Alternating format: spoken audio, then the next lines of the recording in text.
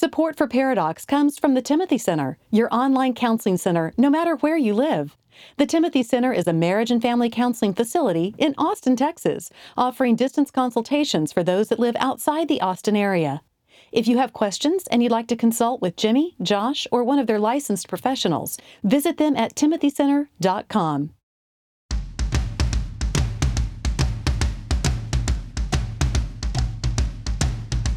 Recording live from Austin, Texas, a conversation about marriage and family that women will love and guys won't want to turn off. Dr. Jimmy Myers and Dr. Josh Myers are a paradox. Guys, welcome to the show. I don't believe it. This is Josh and it's Paradox. I don't believe it. This is Josh and I'm Paradox. Yeah, you're never going to make me believe that. I'm Jimmy and this is Paradox. Nope. We're talking about myths today. I'm Paradox and this is Jimmy. And I'm prepared not to believe anything I hear. What's the weird myth, or what's the word I'm looking for? Well, for example, conspiracy theory. What's a conspiracy theory that you believe in? That I believe in? Yep. Well, if I believe in it, it's not a conspiracy theory. It's true. Yeah, I'm going to share mine first. No, you go. No, you go. No, you go. There was a second gunman on the grassy knoll. I do not believe that. That we never landed on the moon. Please, you believe we landed on the moon. That Elvis is not dead. That's a joke. That's not a myth. Oh, well, let me tell the one. Nope. No, but there actually are people who think we didn't land on the moon. Oh, Ben Martin, a buddy from college. He's one of them. He's too intelligent. Oh, I know. We had the same conversation. I thought he was. He talks about the flag not moving and stuff like that. Lord. Yeah, I know. It's the same old, same old. But today we are talking about... What's the conspiracy theory? Oh, the second gunman. Oh, really? You believe that? No, I don't believe it. Well, no, I'm asking about a conspiracy that you do believe in. There's not one that I believe. I don't believe... Well, it's not a conspiracy. I don't believe in Bigfoot. That's not a conspiracy. Conspiracy. You're too much of a simpleton to think outside the box. I am. Let me give you mine. Okay. Tupac is not dead. You don't believe that? Yeah, they never found the body. No, you don't believe that. There was never a body. You don't believe it. He is alive. Who's Tupac? Oh, my Lord. And he's come out with 15 CDs since his death. Didn't he like to catch for the Mets when that Ralph Tupac? He's just saying that. You know who Tupac is.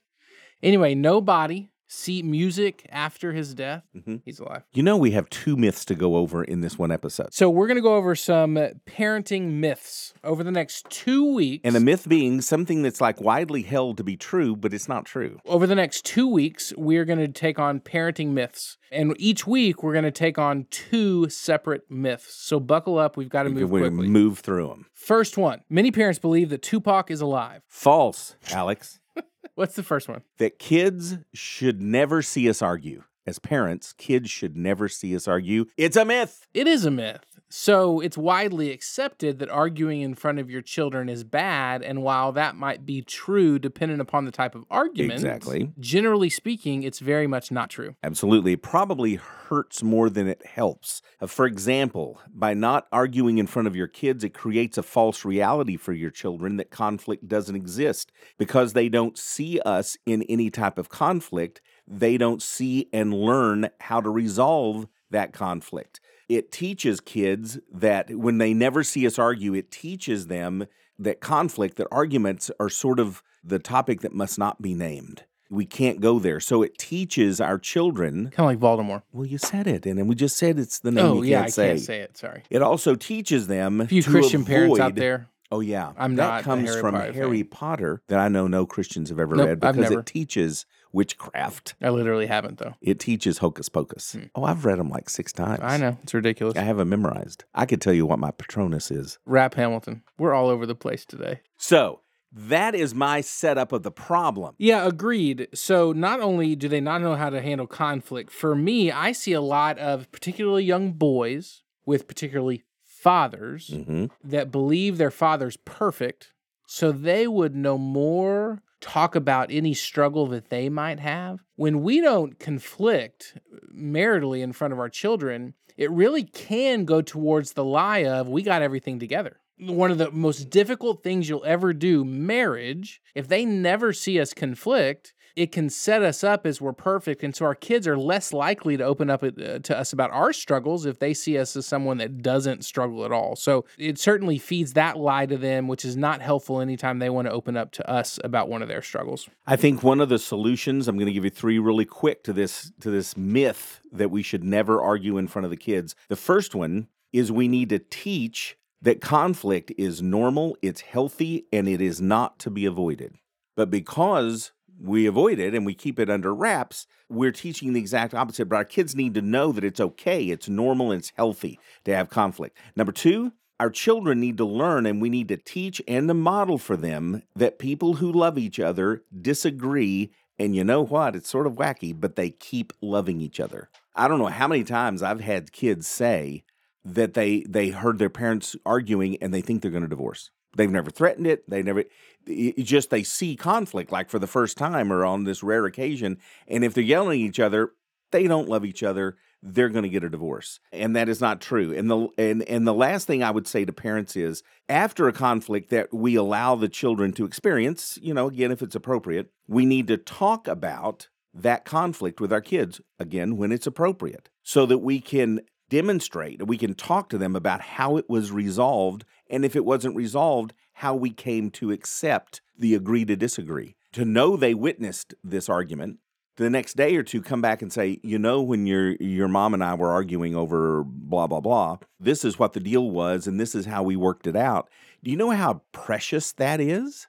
So these kids are learning, okay, you can negotiate, you can give a little in order, to solve these things within the family. So try to actively teach and model how that conflict should take place or how it did take place. I've yawned 4 times since you've been talking. Yes. So you mentioned when appropriate. You said that a couple of times. And just as a helpful hint, any of the biggies that might get you into counseling disagreements, probably not appropriate to discuss in front of your kids. But when it's you leave your shoes different places or kind of the more minor annoyances that you're probably going to have to drop because your spouse didn't change it anyway, those types of things you can feel free to bring up to your kids. Correct. Or in front of your kids. Don't bring up the alcoholism or the affair or those type things. No, save that for yes.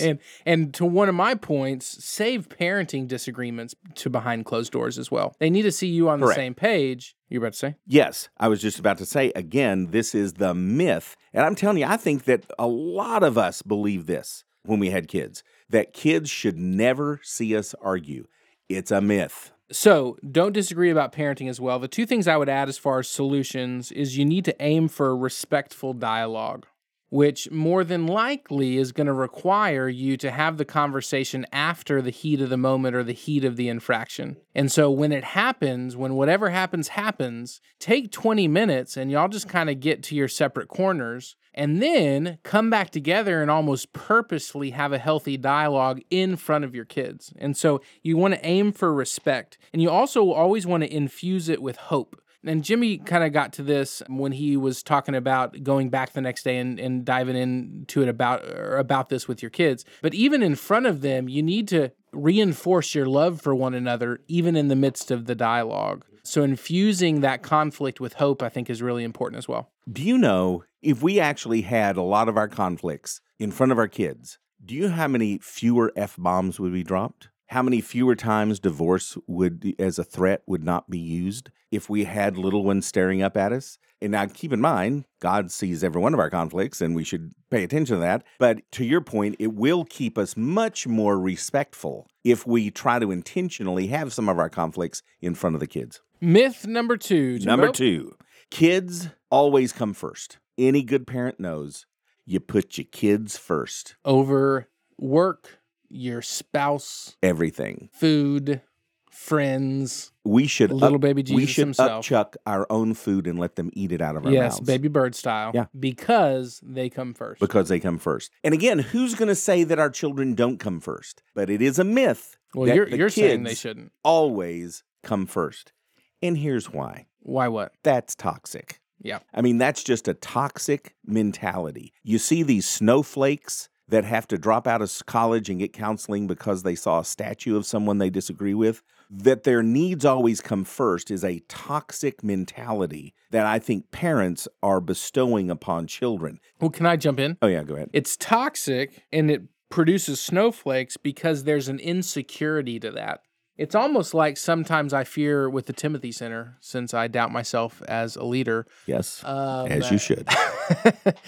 That if there's like no leadership at the top, it provides insecurity at the bottom. Mm-hmm. And so these kids don't know how to take a poop without being offended or how to handle conflict. And that is all driven by this insecurity within them due to the lack of secure leadership from the top. Instead of the children come first, I think their needs... Hold on. Are you finished with the problems? No, this is a problem. Because instead of thinking the kids always should come first, instead their needs should come first.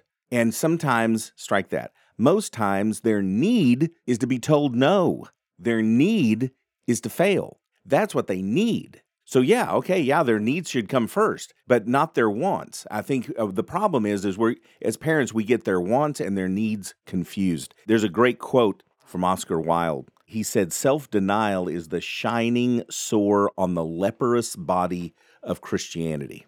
That's our problem, is we're not teaching our children self-denial. Just a couple of times today, I mentioned to clients the first line from Warren's The Purpose-Driven Life.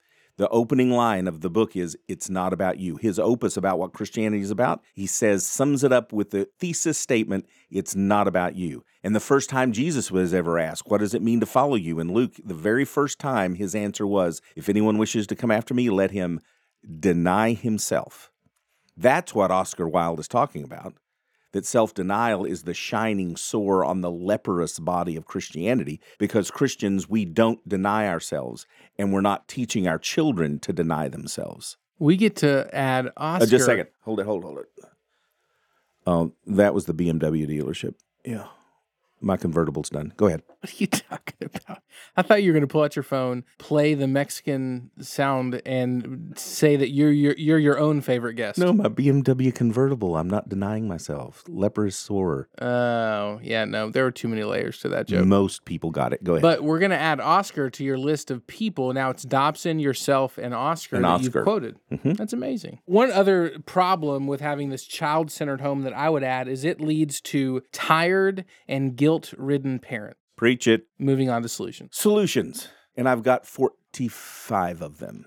The first one is we need to teach and model self-denial. And how do we teach self-denial to our children? No. No, no, no, no, no. Can a no? What if no? It's teaching them but it's teaching them self-denial, but it's also modeling self-denial. They see us. There's things we could get, we could have, we could do, but we don't do it. And we also want to teach and model the importance of marriage.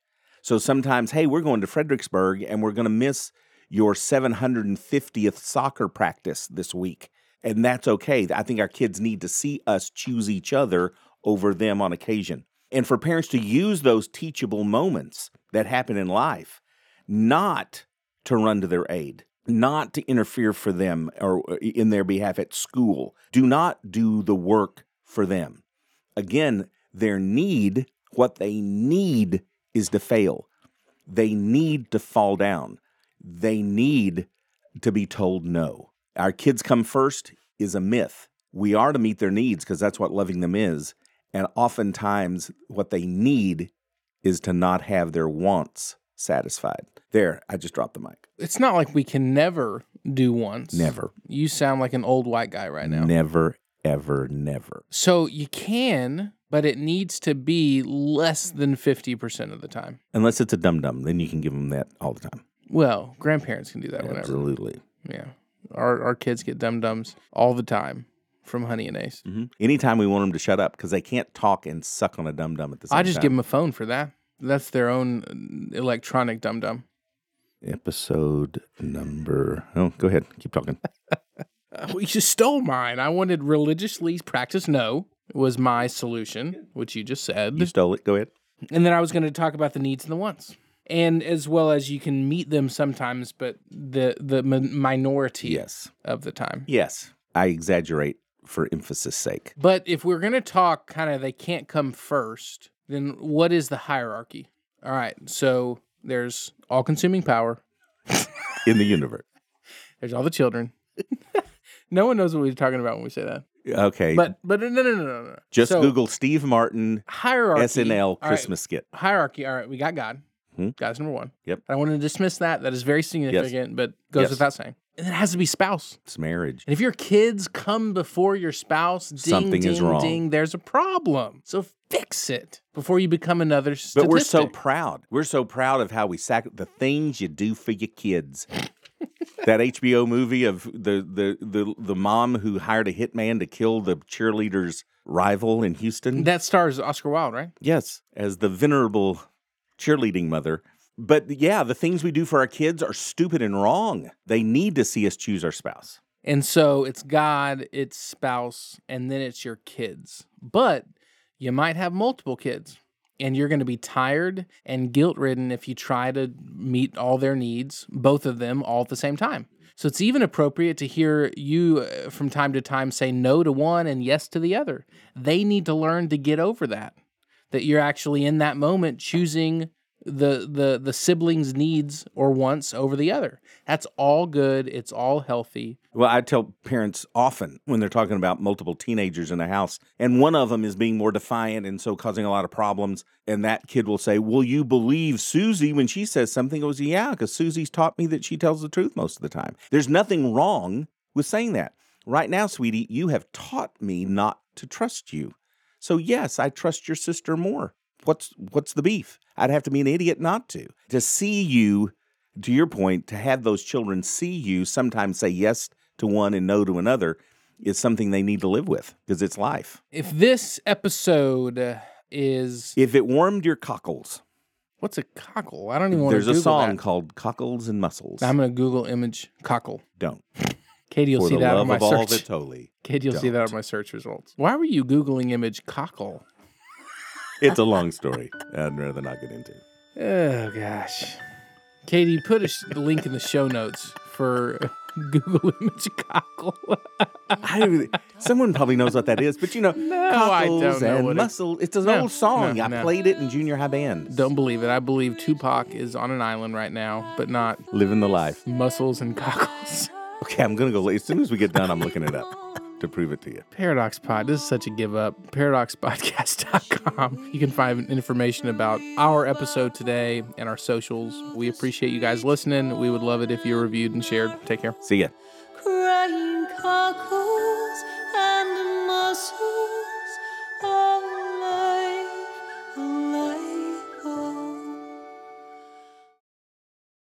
Paradox is produced by Billy Lee Myers Jr. For more about Billy, go to therapywithbilly.com. For more information about our Paradox evangelist, Julie Lyles Carr, go to julielylescarr.com.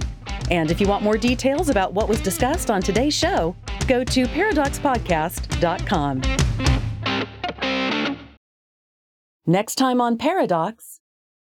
I do believe that is the most important relationship that really determines everything else as it relates to our life.